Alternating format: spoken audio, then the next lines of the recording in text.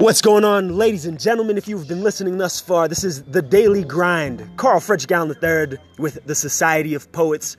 I have my man Xavier here, somebody who I've been excited to get and have on board with this particular series of the Poets Society because, you know, again, having the conversation of poetry and its impact on our society and community at large is important. One of the people who I had actually had the opportunity to see as he had his own book reading, poetry reading, all that fun stuff. Xavier, thank you very much for being here. Thanks for having me here. Amazing to have made this happen to be on the National Kidney Association here at Monks.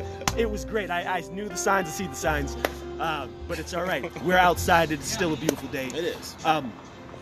Now, when I first met you, you were doing your poetry at the, and if I'm not mistaken, it was at Cafea. Oh yeah, yep. That was the first time I'd seen you, and I was taken by a lot of your delivery, by just the material at which you were delivering, the way you delivered it. You know, I imagine a lot of your education has to do with that. Yeah. Background. Yeah, absolutely. What is poetry for you? What is it? What is that? And I guess like it's something that's taken on different definitions for me throughout the years. I feel like I've used it differently, again, like different various points of my life. I would say right now for me, and I've heard this term thrown around, especially like with Sean Lister and stuff, but I feel like it's definitely it definitely sums up my ideas or my ideals or beliefs about poetry, but it's that it's radical self-expression. It is an ability for you to just kind of draw in everything and anything in your life, forming it into some kind of like malleable, explosion of ideas and thoughts. But ultimately, people write for different reasons. For me, it's a way for me to vocalize thoughts, concerns, ideas. So it is, and I don't want to say like it's like self-centered, but it is almost like a cathartic experience for me. Something to help me grasp a lot of the ideas or just the things that I see in the world around me. Right. So, but yeah, also to kind of like a way for me to stay true to myself. Sure. Yeah. Awesome. And what would you say, how did you find poetry? Where do you recall the age or the time at which you realized poetry was that medium? Sure. I did a little like poetry like in high school and stuff like that, mostly just for like assignments and things. Sure. Yeah. I really got into songwriting first. That's where it kind of started. So I was in bands in high school, wrote some like acoustic, like singer-songwriter kind of stuff. And then it wasn't really until freshman year of college where I started to take poetry. Not that I wasn't taking it seriously before, but really started pursuing it. I guess you could say seriously pursuing it. Yeah. I took several writers workshop courses and poetry workshop courses. One with the late Dr. Adrian Lewis over at SMSU, and he was a huge catalyst for me of like just again further pursuing my craft, kind of searching for my voice and whatnot. So it wasn't really until college when I started taking it seriously, and even then, like I was really still just kind of only writing when I had to. Right. I was in school like a lot of times, so I was writing frequently, but during the summer and stuff, I guess I shifted from poetry to songwriting. So I was still writing, just a different genre essentially. Whether it was poetry or songwriting, I was always writing something. Yeah, at least. You always had the pen to the pad for some reason. Absolutely. What does inspire a lot of your writings? Where do you find the inspiration from it? Is it multiple facets? Is it just because, as you said, it was just kind of being cathartic and being you? But where does it come from? Where do you find that? A lot of my early stuff was very much like internal, like things that I was going through, a lot of emotions, and almost like affectatious, just like just trying to be edgy for the sake of being edgy. But that's the thing, is like I feel like we all have to start somewhere. Like I tell my students that too. I'm like, don't be so hard on yourself. Like we all start off writing stuff that we might look back and be like, what the hell was I thinking? Yeah, right. But we have to start somewhere. So a lot of the early stuff was feelings and emotions. Right. From there, it's really grown. I would say like right now, a lot of the things that I write about are inspired by politics, inspired by race, inspired by my students, I draw inspiration from, again, just like being a teacher, like some of these things that I see my students going through or experiencing at their age, like I couldn't even imagine experiencing or going through or processing as an adult, you know? Right. So a lot from there. Music, art. I've really tried to, and it was something that kind of came with age, but tried to step away from myself, drawing inspiration from more like my feelings and trying to open myself up more to things around me. Right. You know, and that could be, I mean, it might sound cliche, but just like, you know, if you seeing like a bridge or seeing a bird or something, like the other day, again, it's like whenever I have an idea, I always have my phone with me, so I'm always like on my notepad, like jot just ideas down really quick. But like the other day I was driving down the street and I passed a gas station and I looked up and they had the American flag, you know, blowing in the wind. It was a super windy day, but it had been so windy that it had split the flag in half, like horizontally. Yeah. Along the red and the white line. Yeah. And that to me was like, it was like a ripped flag, but it really, like, the minute I saw it, I was like, well, shit, if that doesn't really represent the world right now, like, or at least the United States. So I was like, there's something there. Yeah. So I started jotting down ideas and stuff, you know? So again, just stuff like that. Right. Just trying to be a little more open to, so. Do you think that the idea of inspiration really is kind of derived around one's observations or ability to be observant about the world around them? Oh, absolutely. Yeah. I mean, and again, that's where, and I try, and I'm guilty of this too, but I feel like as people, like, we are kind of, I don't want to say like self-obsessed, but we turn inward a lot, you know, and it's hard to not do that, you know, to try to open up and be more observant to the things around you, because, you know, we kind of, I don't know, we grow up in these worlds, and especially like as a teenager, like I look at my students and stuff, like they're really, you know, they're just really consumed with like their world, like what's happening within their little bubble. And so, but yeah, I definitely think inspiration definitely is a product of trying to be more observant, not so much of yourself, but of the world around you. Right.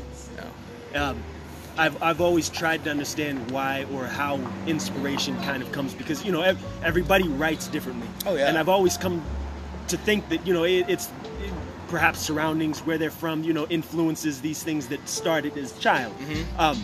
But how do we teach kids, you know, youth, how do we teach those who are interested to kind of see and use that awareness to be able to draft and put these things together? Is it teachable? Yeah, or, yeah. You know, And I would say that it is, but it takes time. Sure. And especially too, like with younger kids. Like I teach at Lincoln High School, and I am I'm the faculty advisor for the poetry club at school.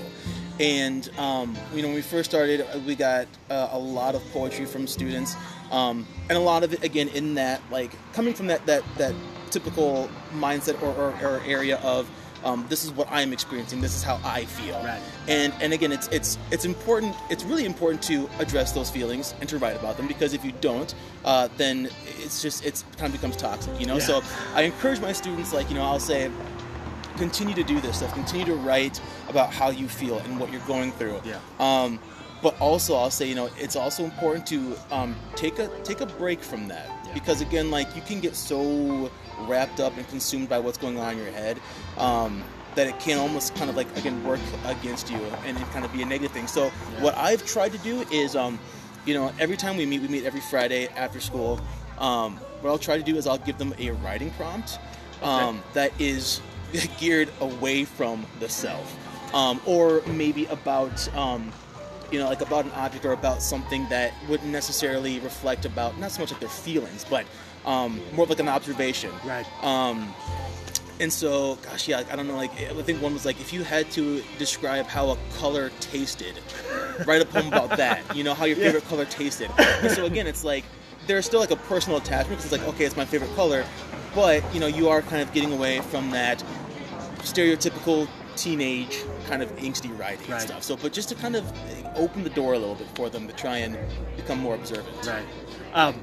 When it comes to perception and how we write for self, but also writing perhaps to kind of dictate or perceive the outside world, how do we navigate perception of self, but also the perception that other people might have when they read our material. Oh, absolutely. You know, because I feel that's a big thing too. Yeah, and that's where it gets tricky. And I think part of it is, one thing I try to tell my students too is that it's always important to stay true to yourself. Right. Don't write for, don't write for other people. Right. Don't be afraid to branch out. But at the end of the day, I mean, it's like you are writing. I don't think it's bad to write for yourself. Sure. Yeah. But there definitely is this, as people, we do have these concerns about perception and how we're taken. And I feel like as an adult, it's easier to kind of disregard those comments that we get. As a teenager, not so much. Like every day, these kids are consumed with the idea of, how do I look in front of these people, or how are they going to perceive me if I look this way? Right. So I don't know. It's definitely tricky. But yeah, I mean, I guess I don't know. I can say all that I want to these students, like just try to be yourself. Yeah. But it's against one of those things like easier said than done, Right. almost like. Right. So I don't know. But I don't know. I think it's important just as far as like writing to start where you. Oh, sorry. Live and in private as always. How can we help you? It's all right. What's going on? Hey, brother, I was just wondering if you guys can help me with the poetry. I don't have any cash on me, my brother. I'm sorry. I don't either, man. I'm sorry. Not a problem. Hey, you have a good one, brother. You have a good one. Stay warm out there, all right? Nice. There you go. Take care. When it comes to writing, we have this idea that, there's some people that I've found who write one and done, they draft it, that's it, that's what they've written down because they feel that at that moment that's all that they've said what they need to say. Sure. And then there are those who find it that it is a necessity to have a few drafts because, there's maybe they weren't able to get out everything that they wanted to. Yeah. Do you agree, disagree? Is there a method to the way that you feel you're writing? Sure. How do you direct that? Yeah, I mean, I certainly, like, as far as poetry, like I said, like the idea of like radical self-expression, like I think there's no right or wrong way to do it. And again, it's that idea of like what works for you works for you. Yeah. I would say for me, I'm very much a person who like I need drafts. Like I will, I'll have an idea and I'll write stuff down. But it's never going to be the finished product. Right. Not right out of the gate, at least. I do admire the idea of, like, almost the truthfulness of a poem that, like, you write on the spot and then you just don't touch it ever again. Like, I think that's a cool concept. I think with me, like, my type A personality, like, I don't know if I could, like, I mean, I'm sure I could do it, but then I don't know, like, if I would ever feel, like, comfortable with it, you know? Yeah. So for me, yeah, it's a lot of, like I'll usually, like, what I've been doing recently is I'll create like a Google Doc, like a running Google Doc, and just make page breaks for like each new poem or whatever. Right. But really, it's just like I'll jot down ideas, and I might have like a whole manuscript where I'm just, I'll start working on one. I'm like, and I'll hit a wall. I'm just like, I think I've maxed out on what I can do for this poem today. Let me scroll through and see what else I have going on. Oh yeah, and then all of a sudden maybe I'll pick up on another one. Right. And so it's working on poems whenever I get the chance, and then once I feel like I have like the amount that I want for like a particular manuscript or whatever, then I'll go back through with a fine-tooth comb, and then it's just say a revision and editing. So it's like me reading the poems out loud, trying to catch any like weird breaks, any like garbled language or anything like that. And then too, like going back through and looking at imagery and whatnot. Right. So I feel like with my poems, like there is a certain, like, I think at least like a musical element almost in like the delivery, and like I play a lot with like alliteration. Yeah. And so I want the sound a certain way, and so yeah, it's a lot of me like reciting things out loud and just trying to make sure that I get, I get my readers to hear what I want them to hear. So it's a process for me. Like I'm trying to think. The Seeing Sound, so I have a new chapbook that's out now. Nice. And I have the book launch is going to be on the 17th of May, and so like with that was a project where it was a little over a year of like writing and then like revising, and it's only, I think it's like 15 poems. So, so like part of it though is like the scheduling. You know, it's like because I'm teaching classes and I'm doing my band stuff and all that stuff. So yeah, it's like whenever I get a chance to, I'm reading books and stuff like that. So, but yeah, it was like a year of like, you know, picking. There are poems inspired by songs. So I was like picking the songs, listening to them, trying to write poems inspired by these songs, and then it was, you know, I'm making illustrations for the poems as well. And so yeah, it was like over like a year for 15 poems. So you know, having these write-ups, I've always felt that, you know, when it comes to poetry, I've always said that poets and slam poets are only different based on their delivery. Yeah. In a weird way, you know, because you can have a poet who is a poet and their verbiage and the way that they lay it out, their material, it's poetry. Yeah. But then you listen to a slam poet and the only thing that I can tell between them is how they deliver the poem. Yeah, absolutely. And I've noticed that having drafts allow you to be able to determine how you're going to deliver that. Yeah, absolutely. You know, at least to have an understanding of the way you want the audience to perceive it. Yep. Almost as if, and I use the term fan-based kind of material, but, you know, you're writing for the audience versus the poet who's just kind of writing because they have this thought that they need to get out. Absolutely. Drafts have always seemed to do that, but almost in a way where you said, you know, drafts allow you to kind of look back and also potentially give you ideas for another poem that you have. Oh, sure. Absolutely. But yeah, I would totally agree with that. Like, and I'm a person who's like, and I tell this to my students too, like when they're writing papers and stuff, I'm like, never, like, if you're writing something and you're like unsatisfied with it, don't delete it right away. Like, maybe just like cut it and paste it somewhere else, but continue to write, because chances are, like, maybe you can use it later in your paper, maybe it's just it's the wrong place at the wrong time kind of thing. So like I'll have like ideas written up, and I might just be like, oh my god, that's total garbage, and I'll just like, I won't delete it though. I'll just kind of like shift it somewhere else or move it around, and then I'll come back to it and I'll read it, and then it'll spark maybe like a stronger image or a stronger idea, and I'll be like, all right, that is maybe where I was going or was trying to get to, but I wasn't quite there yet. So but yeah, I think it's good too to kind of look back and see, like where you were at that point in time and stuff. So nice. Diving a little deeper into the poet themselves. Sure. What impact do you want your poetry to have on those who read or hear it? Oh, sure. Yeah, man, that is deep. That's like hard. I guess, you know, like, I guess I don't know if there's like one like specific thing I want people to experience. I think, you know, like if they read it and it moves them to like maybe like want to write their own stuff, like that's awesome. If it moves them and they're like, I think this is garbage, then I'm like, you gotta, like, there was some kind of emotion there, so I'm like, all right, cool, like I'm okay with that. You know, like I know that my poetry is not going to be everyone's cup of tea and stuff, but I guess, I mean, you know, at the risk of like sounding like super trite and stuff, like it is nice to, you know, hear people say like, oh man, like this poem, it connected with me.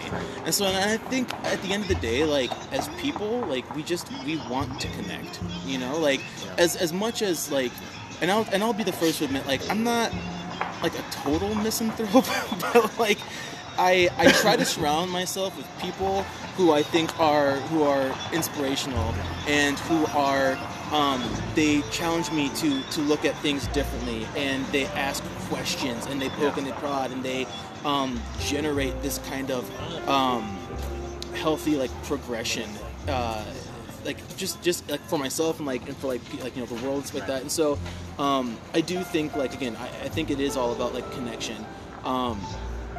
But and again, connection like in a positive way. Like I said, like I'm one to admit, like I find it so difficult now to like turn on the TV or just like read news stories, and it's just this reminder. I'm like, God, like I'm like an optimistic realist is what I call it. I'm like, I hope, you know, like, and I know, like, I'm optimistic in the sense that like there are good people, and I feel like I'm pretty fortunate to have like amazing people in my life.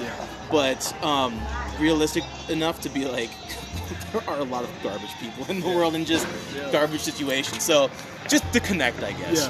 No, that's because I feel like I've stopped watching TV and have like subjected most of my media to YouTube. Yes, because it's like at least there I can get both sides and get an understanding that it's not just the negative. It's like, well, this is the negative, but this is what we could be doing to change it. So, you know, I feel like there's been this just disconnect of of finding solutions. All we've been doing is perpetuating the idea that there's problems. Yeah, versus exactly. diving in. You know. Yeah. So when it comes to the poems themselves, do you have a poem that defines you as you are now, or who you were? Yeah, I think that there's one that's been pretty consistent, that kind of defines who I am now. There was a poem I wrote in my my first published chapbook. This poem is called "I Cicada," and I believe that was the one I had heard when you were at the at Cafe. Sure. Yeah. Okay. And so that one for me, like again, like I'll be 33 this June, and a lot of those poems, like the chapbook was called 30. So again, it was just like a collection of poems, like about me processing a lot of the changes and challenges that I experienced like once I turned 30. Like there's just a lot going on in my life. Like I said, like I became a dad, and I had a huge job change that resulted, and it wasn't necessarily like it was a job change that occurred because of like financial issues at the other institution I was teaching from, and so my job was like on the line and stuff, and so the job change resulted in like a huge cut in my paycheck and stuff. So my wife and I were like really struggling, and that put a lot of strain on our relationship. And then I had this deconversion from like I was raised Catholic for like how many years, and then I finally got to the point where I was like, nope, like I really it went like in the opposite direction. And so there's so much going on. So that was like that's what that collection was about. But there was one poem in particular called "I Cicada," where I feel like it's not specific enough to like pinpoint. So what I'll say is this: I feel like as people, like we constantly evolve. Yeah. And what I like about that particular poem is that it signifies or it discusses change, but it doesn't specify what changes I'm specifically going through like at that point in time. It's just like it's me, and I would kind of like if I believed in reincarnation, I would want to come back as a cicada because of this, because they are they're seen as gregarious, but they like the solitude of being underground, and then when they do come back out, they are transformed and they go into the top of this tree and they just blast their song like regardless of what other people think, and so I just love cicadas. So that one for me, I think, is still kind of even though I may be a different person than I was when I first started writing that poem. Right. I still feel like it encapsulates who I am today as this person who is kind of continuously evolving.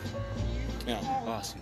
I remember very distinctly the one poem that I heard from you that I was like, okay, yeah, because that was the chapbook that I heard. That was the first time I had ever heard you perform. Oh, sure. First time I had ever knew who you were, which was why introducing myself at that time was so important, because it was like to hear another, and not just being another person that was, of different background, nationality, kind of like me, mixed. It was like just another poet where I'm like, yo, like, okay, this, so that was awesome. I appreciate that, because that was definitely, on that, is there a topic or a theme that comes up in your work more often than others? Oh, sure. I think that it's something that just kind of changes, like, I guess, like, with the time, or not with the times, but, like, I guess it's dictated by what kind of motivates me or, like, inspires me, I guess. Sure. Yeah. So, like I said, like, with the chapbook 30, which is a lot of the stuff I was, like, currently going through, and then, too, like, me really kind of not being so quiet about who I was, or like my personal beliefs and stuff like that. Not to the point where I was like forcing on people. I'm like, this is who I am. Like I finally got to a point where I was like, this is me. I love who I am, and I really don't give a shit. Like what? Like if people are gonna like be like, I'll be like, whatever, man. Like I'm happy with who I am. So there was that. But as far as stuff I'm writing like right now, I don't feel like I have a lot of those like emotions to like explore right now. So I guess like now like my stuff has like my ideas or themes have kind of shifted. So like I did again like Seeing Sounds was more like music oriented. I'm working on a new manuscript right now called Hey Kid, and they're poems written for and inspired by students in general, but like my students inspired me. Right. You know, topics and difficult topics that they wanted to read about in a book of poetry. Right. And so I'm writing these poems, like, you know, from their perspective, but also like from like an adult perspective, like looking back. Yeah. Just like insight. And so that, you know, there's that, being inspired by these, like, this younger generation. Which is okay. It is, absolutely. And that's the thing, is like, and like you said, you know, we're talking about the there is this right now, this like surge of young people like showing interest in poetry. Yeah. And not only that, but also like having the courage to stand up and read these like super candid poems. And like you said, it's mind blowing.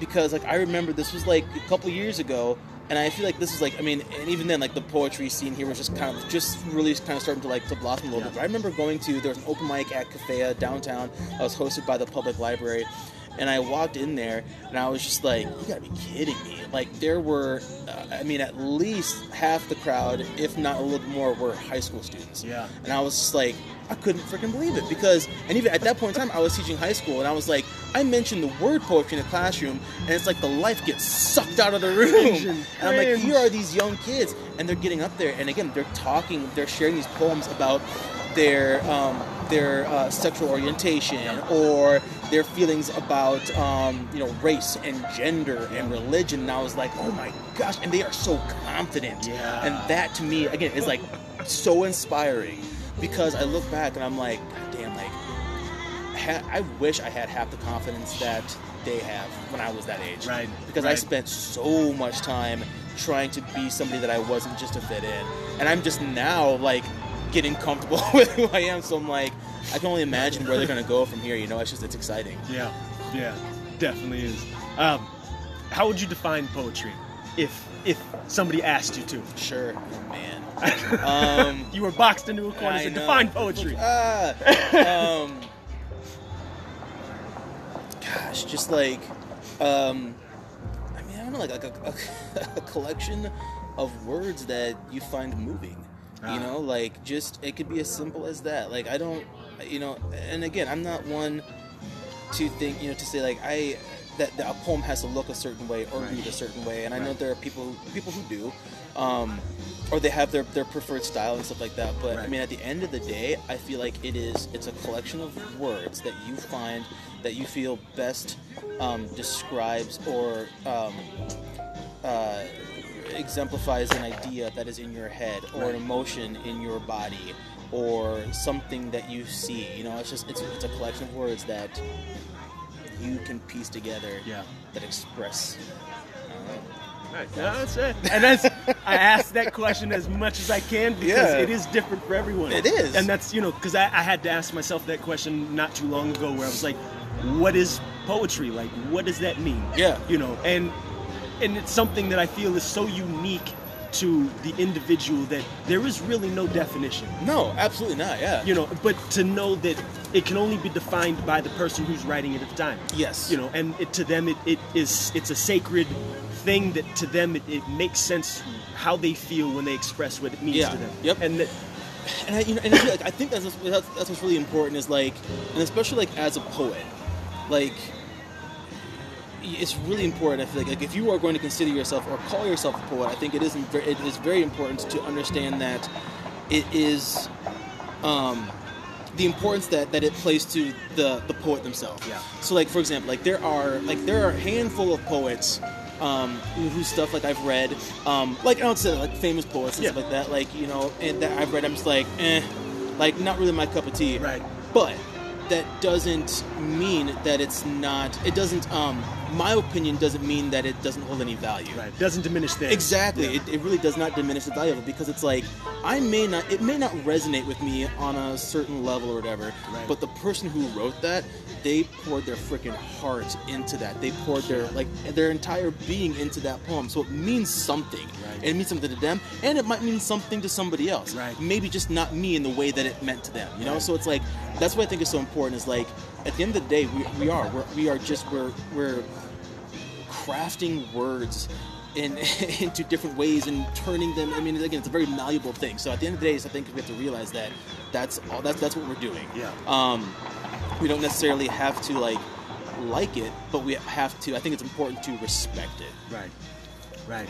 Respect it. Yeah. You can't like it, No. but you should respect it. That's, yes. How else could, you can't say it any other way. At your age now, 33, well, about to be 33. About to be, yep. What perspective or insight do you feel your work brings to your audience? Oh, sure. I think, like, for me, especially the stuff I've been writing about right now, the perspective is there's some a perspective about race. Sure. And some perspective about religion. Yeah. Overall, I think like there's some perspective about acceptance too, like this idea of, or just like understanding and empathy, like the idea that you are going to come across people who you completely disagree with, but by simply by listening to them, just hearing what they have to say does not mean that you necessarily have to agree with them, or you're like abandoning your thoughts and beliefs. So, yeah, I feel like I definitely like race, and I think one thing I guess is just almost like abstract perspective. But again, the idea we talked about on like observations, just trying to be a little open to like the things around you. Right. But yeah, for a while there, I was really interested about race, because I think for me it was something that I was discovering myself. Because I'm a mixed race. Like, my dad is from the Dominican Republic, and my mom is from Iowa. So she's like German, French.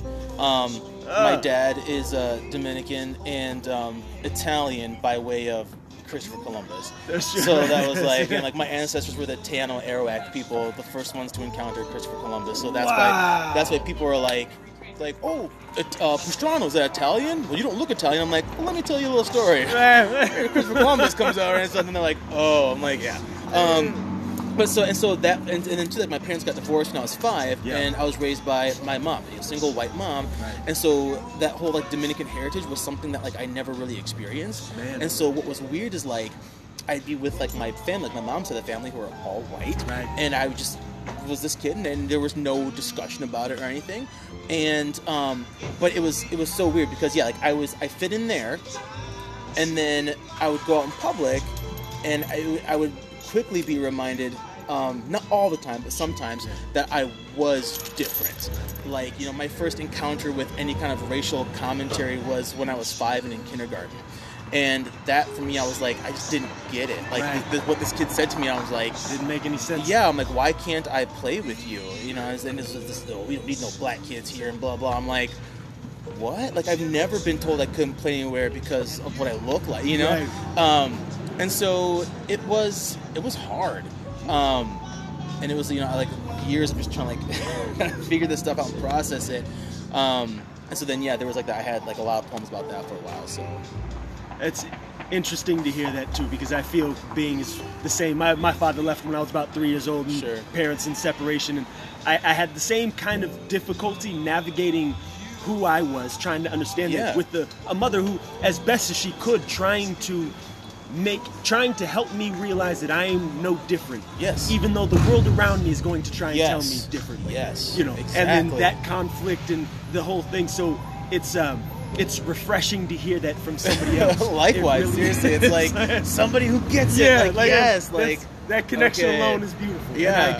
Right now I'm having the same feeling that I had when I took. So my wife is white. Okay. And I'm having the same feeling that I had when we went and saw Get Out. And she was like, oh, and I'm like, okay, like, you get it. Like, okay, you understand you now. get it. And like, she always, like, she did in the past, but then it was like, oh, wow. And even like the people around us watching it too, I was like, fucking around, like, okay, thank you. I have to appreciate that man for putting that movie together, because it was great. Yeah. The way I was like, thank you. Yes. Yeah. Oh man. How honest do you get with your audience? I would say I've gotten comfortable, like much more comfortable than I have been in the past. Right. And so I get as honest as like I treat the audience like as I would like a close friend. Okay. I feel like everybody, regardless, like people say, I don't care, I'm so open, blah blah blah. It's like, I think we all keep some stuff to ourselves. Yeah. And I think that it takes some time to work up to those more difficult things or difficult topics and stuff. Yeah. I would say, like I said, with my like deconversion, like when I was like 30, like I completely, like I said, I was raised Catholic, and then had this, and then after I graduated high school, it was like kind of, a lot of questioning, which I thought was really good. Yeah. And it is. I think questioning is good. And my theory is like, question and doubt, as long as you seek some kind of truth. Right. Because if you're not, then you're not making any headway. You're just sitting around saying, this is dumb, but you're not finding any answers. So It's like, I did a lot of questioning, a lot of doubting, and a lot of searching for answers, and then finally got to a point where I was like, you know what?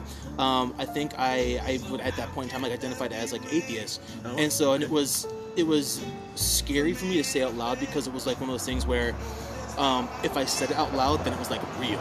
Like it was like a thought in my head, but I was like, I don't know if I'm ready to commit to it verbally. Right. And so then I did. And then I was like, when I said it out loud, I was like, okay, like I feel okay with this actually. Like it's not as scary as I thought, but I'm still going to continue to search, Right. And so then that was a situation where it was such a huge change for me, and I was like, I need to write about this because I'm still processing all these emotions and thoughts about why I believe this now or why I don't believe now. Right. And so I wrote a lot of poems, and then as far as like being open about these poems, then I was like, okay, crap, do I want to share these poems? I'm like, I don't. That was one of the bigger things that happened in my life at that time. And so when I was putting 30 together, I was like, it was mostly, do I want to include these poems? I was okay with them, but I knew that a lot of my family was going to be reading them, and that's where I really got nervous. Yeah. And at the end of the day, again, I was just kind of like, you know what? Like, but who am I writing this for? Right. Like, if I can't be who I am, even around my family, then that's not cool at all. Right. Right. And then too, I just had to trust in the fact that like my family would love me regardless, and we may, again, the idea of like the empathy and observation, like we may not agree on certain things, but that does not mean that I do not love them or do not respect their beliefs, because I totally do. Right. I just might believe in something different. Yeah. And so I had this moment, like, I'm really close to my mom, and I told her, I sat down, I was like, all right, so here's this poem. She read it, and she was like, okay, I could tell she was like, and I was like, no, and I had to explain a little bit. She's like, no, I understand. She's like, it's hard to hear that, and especially knowing like how you were raised. And I'm like, I know. And so, but again, but this is what was so awesome about it, is that it was difficult for her, although it was difficult for her to read and to accept. Yeah. It sparked a conversation. It sparked a discussion.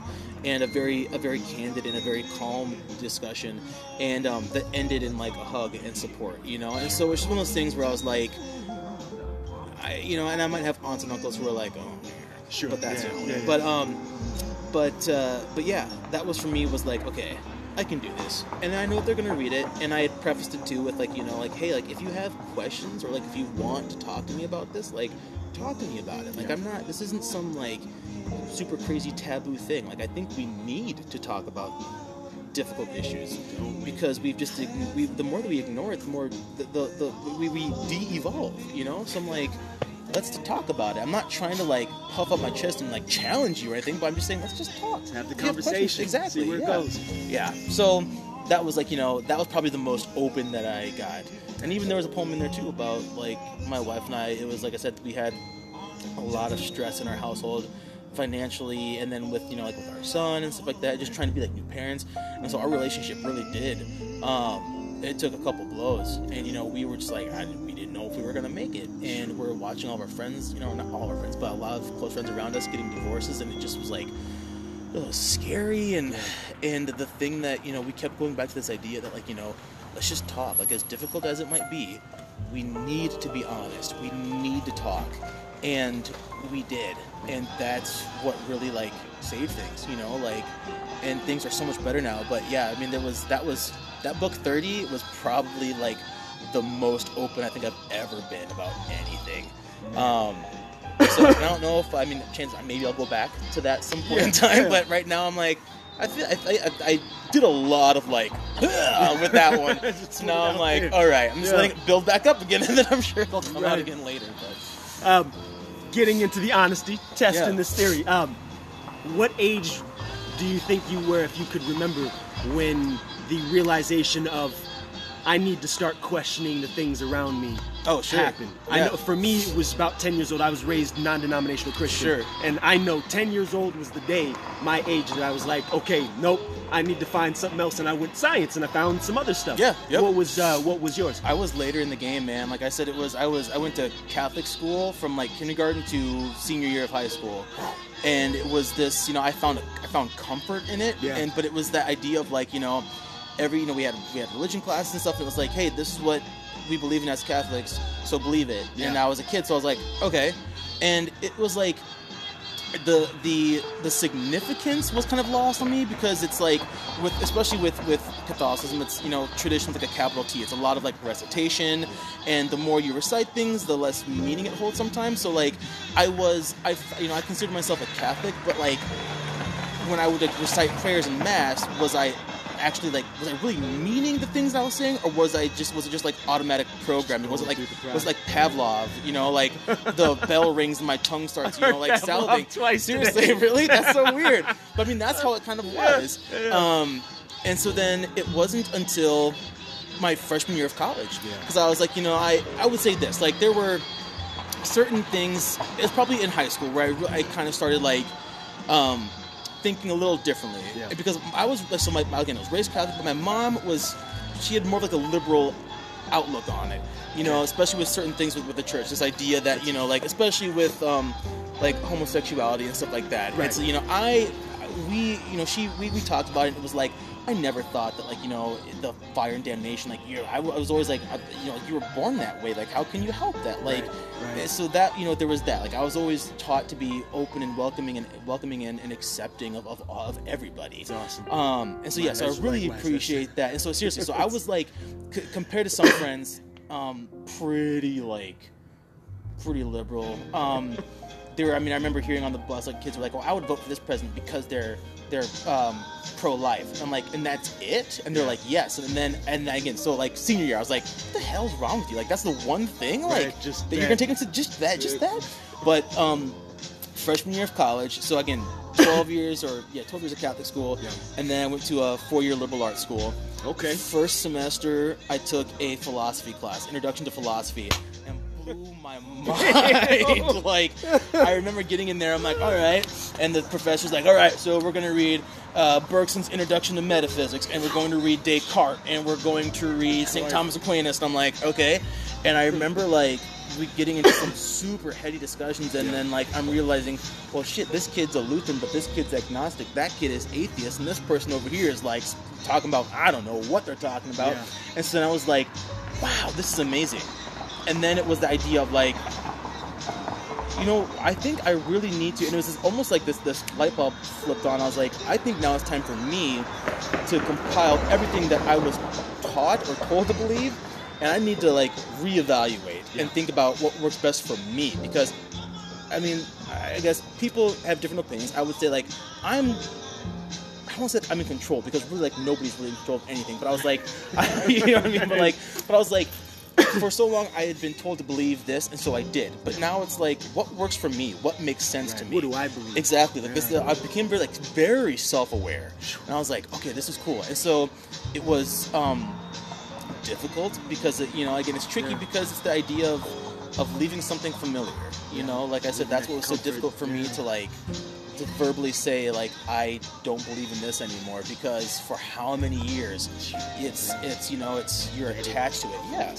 And so little by little, and so a buddy of mine here in town, Dempsey Tapley, he made this docu-series called Eternal Confidence. I'm so stoked to watch dude, that. it's so good. Yeah, and so that was part of it. Was like he kind of talked about like what your faith journey was like, and so I was one of the people that he interviewed, and like I said, for me it was very much like a Catholicism became like, I almost viewed it as like a buffet. Yeah.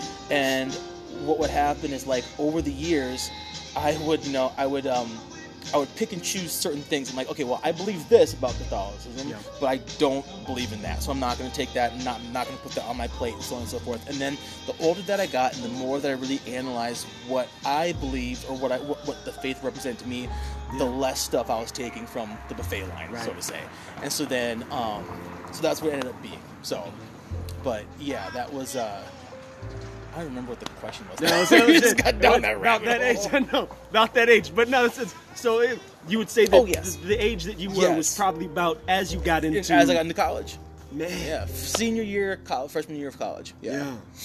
That's awesome. I appreciate you sharing that. Yeah, 'Cause yeah, no problem. That's not a question I get to ask very many people. Sure. And knowing kind of, because that honesty with myself is what forced me to look at that thing differently. Mm-hmm. And I had gone through so much up to about the age of 10 where it was like, weirdly enough, being 10 and being aware enough to say, okay, I need to see something different. Yeah. You know, it was That's huge. it was one of those things where I realized at a young age that I was very different from the people I was around. Sure. You know, Yeah. but then finally kind of coming into my age and connecting with people who I found who were on that journey. Sure, Who yeah. did have that journey. Yep. It's always been like that exact same thing. That like once I found philosophy, Yes.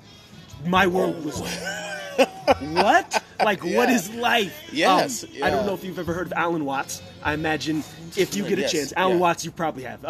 Definitely one of the first, not first, but like one of the forefronts of people who, in just the idea of philosophy, who's spoken about the things in what the way we see society and everything, kind of opened my mind to that. Absolutely. And even I didn't find him till like I was much older. Sure, you yeah. know, but it was like, shit. Yes, like you're like, yes, this is, okay, finally something like a name to Yes, identify. yes. Like, yes, Very yeah, much absolutely. I felt that way with Albert Camus, who wrote like The Stranger and The Plague and stuff like that. And so he was kind of like an absurdist, and like, well, and that's how he like people like oftentimes like identified him as a existentialist, but he was like, no, he's like, I'm an absurdist, and it was like the idea that like. And it sounds like very like negative, but it was the idea that like there really is no meaning to life. Sure. And that doesn't mean that it's negative, that it's bleak, and that we should commit suicide or anything like that. Right. But it was that the idea is that nothing has meaning. We apply meaning to it to help it make sense. And so that for me, like when I started really reading some more of his philosophy, I was like, oh, like. So this whole time I've been thinking this, like, you know, yeah, we apply meaning. When people say, you know, well, God makes things happen for a reason, or these things happen for a reason, blah, blah, I'm like, okay, it's not, like, I would think that it's more of like us applying meaning to these events to help us cope, to help us make sense of it all. Help us make sense of the odds. Exactly. Well, and that's the thing, because I feel like we are, like, as people, like, we hate not knowing. We hate not knowing. And exactly, yeah. And I think that's so interesting. It's like our inability to accept that. Because we like to know. You control freaks. Shit. Yeah. Yeah. Oh man. Well, thank you for diving down that hole. Yeah, with me. no that problem. that was great. Because I don't get the chance, but that was that's one of those. Let's see. There's the question that I like to ask in kind of closing and conclusion, because Sure. this isn't just about me. This is the Society of Poets. This is meant to be open to people who are looking to either become poets, who are poets at heart but don't know how to reach out and get Sure. there. Per our conversation about helping and extending that. Yeah. What are some tips that you use yourself to overcome self-scrutiny, self-doubt when writing anything, when putting it down? How do you leap those hurdles? I think that we are our toughest critics. Yeah. We do, as people, like we tend to self-destruct sometimes, and I feel like it's again one of those easier said than done things, but like I said, like I'm one who I try not to really like delete stuff. Right. Because it's not, I know, like I've written my fair share of just stuff that's like kind of blah, or even that's like that negative kind of like commentary, but maybe if I revisit it, maybe I can look at it from a different viewpoint because things have kind of passed a little bit. But I would say one thing is just be patient with yourself. You know, we are taught so many times to be patient with other people, and I think that's really important, but then I feel like there's this, we oftentimes overlook ourselves, this like self-care, you know?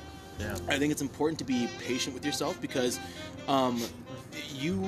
people will most likely, like, you might come to a situation where you're like, you have all these emotions and you're like, or you have this idea and you're like, I need to get it out, but you're having like the most difficult time trying to get it out. Yeah.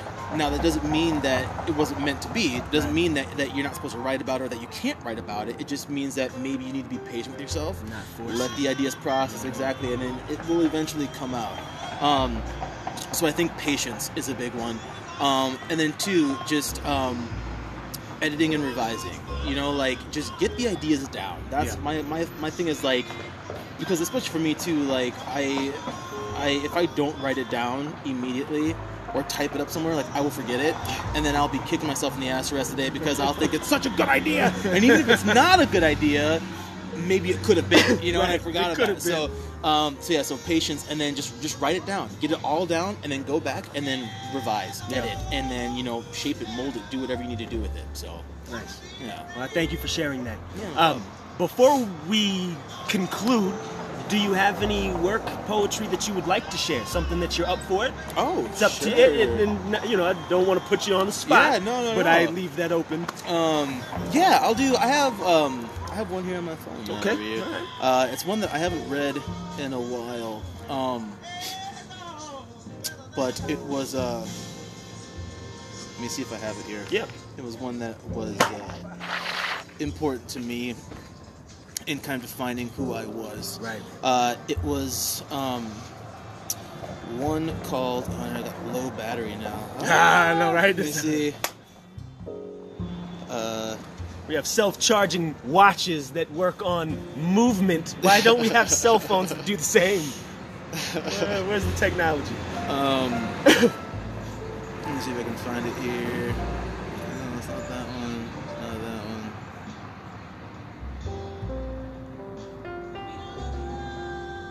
Where is it here? Oh my gosh. So it was one called In Betweener. Let me see if I can find it here real quick. But I was really inspired by. I was teaching To Kill a Mockingbird. Here we go. Oh, nice.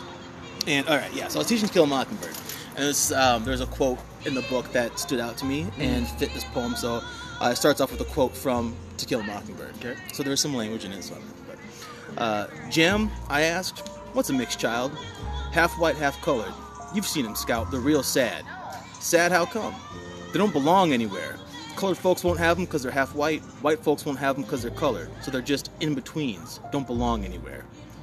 That's Jem Finch from To Kill a Mockingbird. That's powerful. To some, I'm an in-betweener, beleaguered by a year-round brown bound to me at birth. But my worth ain't dictated by your machine gun sentences, sentencing us to social displacement and ripping through tawny flesh like a whip-lashing tongue. I'm a pragmatic pariah, prying the mouth of this motherfucker wide open, sticking my head in, screaming incantations and waiting for the echo of my words. They boomerang, banging round the biased, busting asses, then ricochet through stained glass, shattering technicolor stereotypes. So get hyped, stay hyped, because this shit ain't over. I've been denied my stripes because I'm too black and too white for the liking of those frozen in rudimentary forms. But you see, they're scared of me, and others like me, cause we fuck up the paradigm and clothesline ignorance in a racially fueled game of Red Rover. So come over, and we'll explain our place at the table. A diversified world full of unnecessary labels. There's that one. Man, thank you for sharing that. No problem, thank you. That's again, that's one of those things that resonates with me so well, that to hear that from somebody else in poetry form is just it's like thank you. You know what I mean? Sure. I appreciate you so much for being here and having this conversation. Thank you, Again, Carl. I this appreciate is it, man. one of those things that I feel is so necessary, just on what poetry is and how it has such an impact for getting these messages out, getting these ideas out, helping us just rewrite kind of the status quo that we've been so comfortable with believing in, and, you know, again, challenging the belief. You know, because that I feel is almost the basis of itself. You know, we write poetry for ourselves to challenge our own thoughts about what we believe, and then it evolves from that. Now we're questioning society. Now we're questioning the establishment. All of that. Yep. You know, and we shouldn't have any concern about it. It should be a positive support when it comes to those who are questioning. There Absolutely, should be man. more support system for people who question. So Yes, exactly. I do appreciate this. Xavier, I don't know your last name. Pastrano. Pastrano. Yeah, there you No, go. you know what you did? No, you did no. good. Pastrano. So Xavier Pastrano came through. This is, again, another daily grind. The Society of Poets, having a great conversation about poetry and its impact in society. I'm going to say it over and over and over again until it gets bored or until it's drilled in the back of your head, because it's essential. It needs to be here. For everybody who's listened thus far, I appreciate you guys. Xavier, do you have any places, things that people can reach you? Sure, yeah. So I have XP Poetry. It's a Facebook page. I did have a website, but I took it down for now. I just kind of put my finances somewhere else. But I'm on Facebook. And that's where I really kind of update about events and stuff. So next event is going to be May 17th at Barnes & Noble. I'm having my first book launch for Seeing Sounds. So That's the one with you and Swaney and so this one, is that Robert helped out with the publication of this one. Oh, nice. But this one is just me. So it's it's me and Selena Vargas. She's going to be reading as well. Gotcha. But this is my first real published book where it's you can order it on barnesandnoble.com. Right. It's actually on the shelves in Barnes and Noble. You can get it on Amazon. So this is a big milestone for me. So. nice? Yeah. Well, best of luck to it. And I Thank you don't so want to much, say sir. luck. You've already been No, making it it's- happen. Right? It's a good thing. appreciate it. Again, if you guys have been reaching, looking out, seeing what's been happening, the Daily Grind, check us out. Reach me on Facebook, Instagram. If you have any questions and want to continue the conversation, you can reach Xavier, because I'm sure he'd be willing to talk to you. You can reach out to me. 88 Industries 88. That's industries80.8 at gmail.com. Let's talk. Let's have the conversation. Again, if you guys want to help support this cause, become a supporter. Throw in some support, some whatever you can. We're just trying to make this a thing and extend this reach out beyond just the Midwest and maybe even just beyond the United States. Let's start getting international with this thing. Thank you guys for listening thus far. Appreciate you guys so much. Peace.